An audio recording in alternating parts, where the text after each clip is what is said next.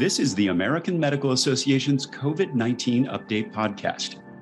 This is part of an ongoing series featuring critical insights from the physicians and healthcare professionals on the front lines of the pandemic.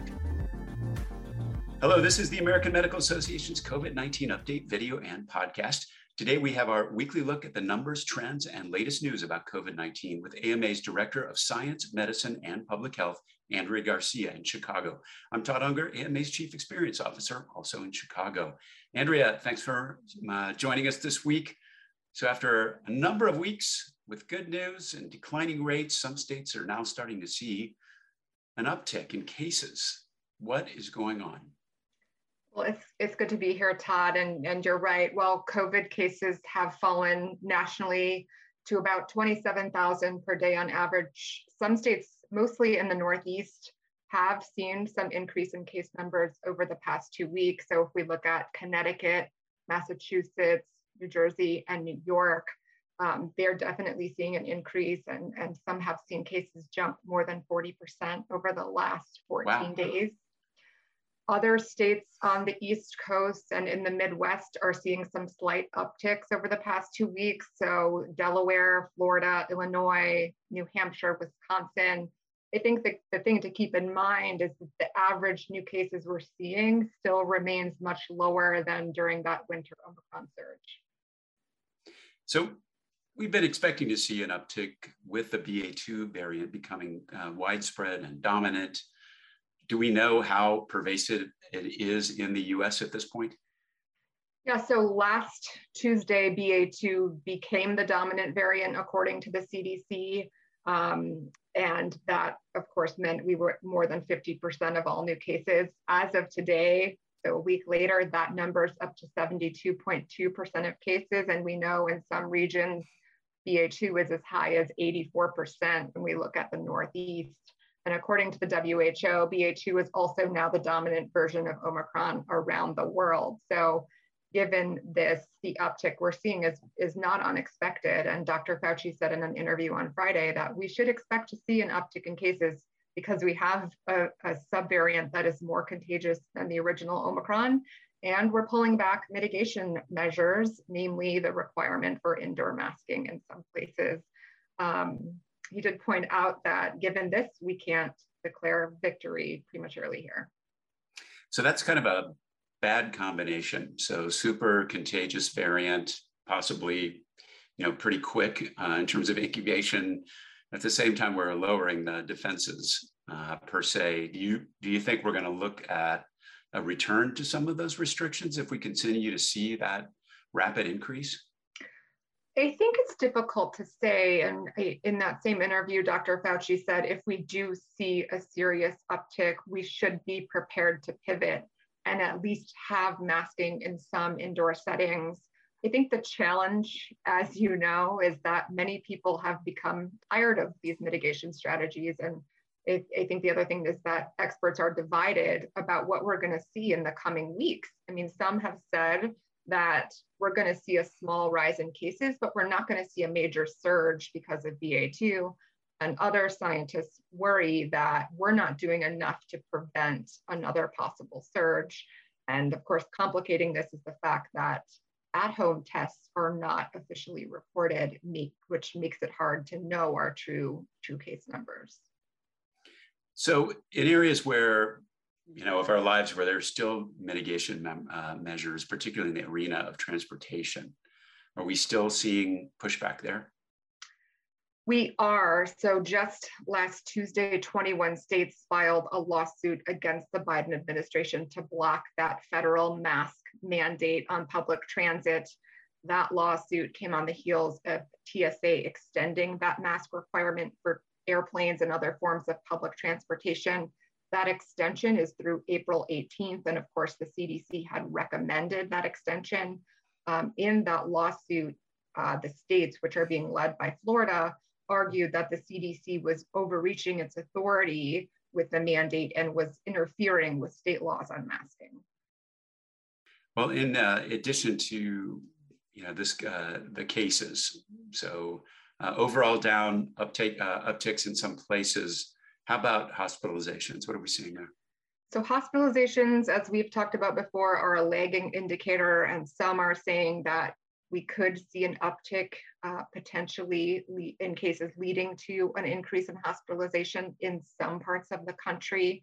I think that's particularly true where we have a majority of people who are not up to date on their COVID vaccinations, inclusive of that booster dose. However, that hasn't happened yet. And as of Friday, it appeared that hospitalizations were actually at record lows. CNN was reporting that 16,138 people were in the hospital with COVID last Friday, and that is fewer than ever since HHS first started tracking in July of 2020. So just 2% of hospital beds are currently in use for COVID patients. A previous low was in late June of 2021, just before Delta became the dominant variant.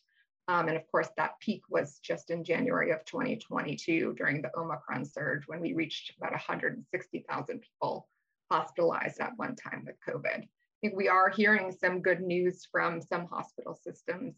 In California on Thursday, UC Davis tweeted that its ICU had no COVID patients for 2 consecutive days, and that's for the first time in 2 years, which is pretty incredible.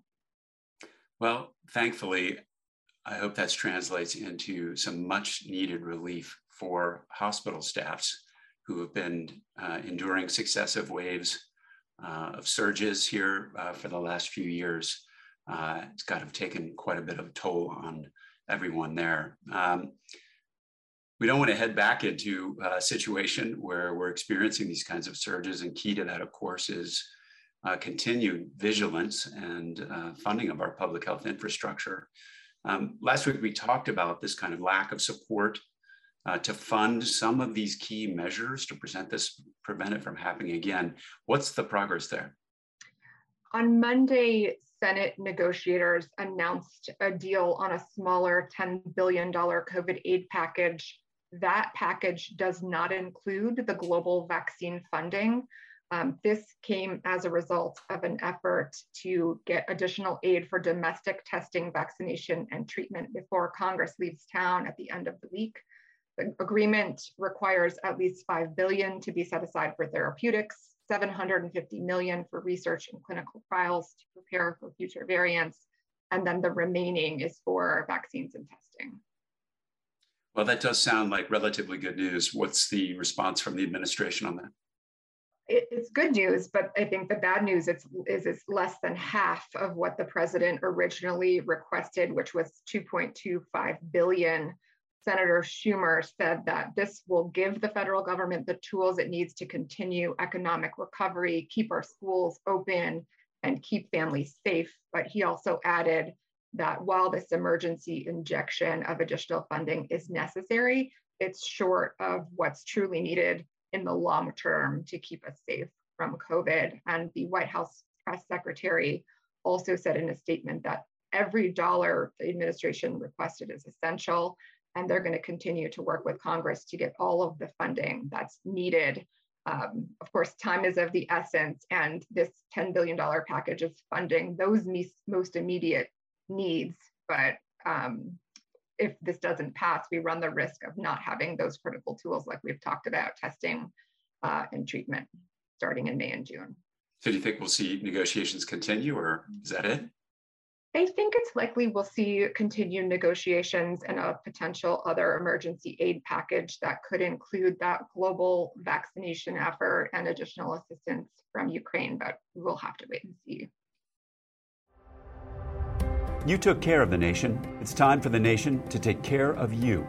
The AMA stood by America's physicians and patients during the pandemic, and we're not stopping there.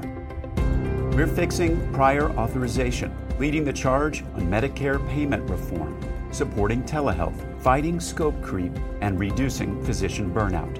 It's time to rebuild, and the AMA is ready. To learn more about the AMA Recovery Plan for America's Physicians, go to ama-assn.org/time to rebuild.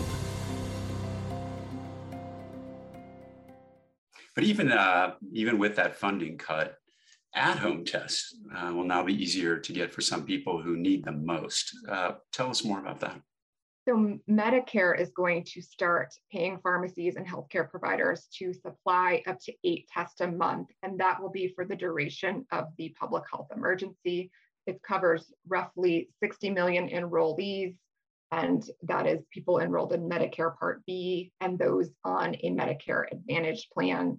It's good news. It's the first time Medicare is offering over-the-counter tests, and the move has been praised as really significantly increasing testing for those most vulnerable to COVID. Well, speaking of those most vulnerable to COVID, the FDA authorized a second booster of the Pfizer and Moderna vaccines for people 50 and up and some immunocompromised folks, as we discussed last week. But the wording was a little confusing to some people. What's the latest there?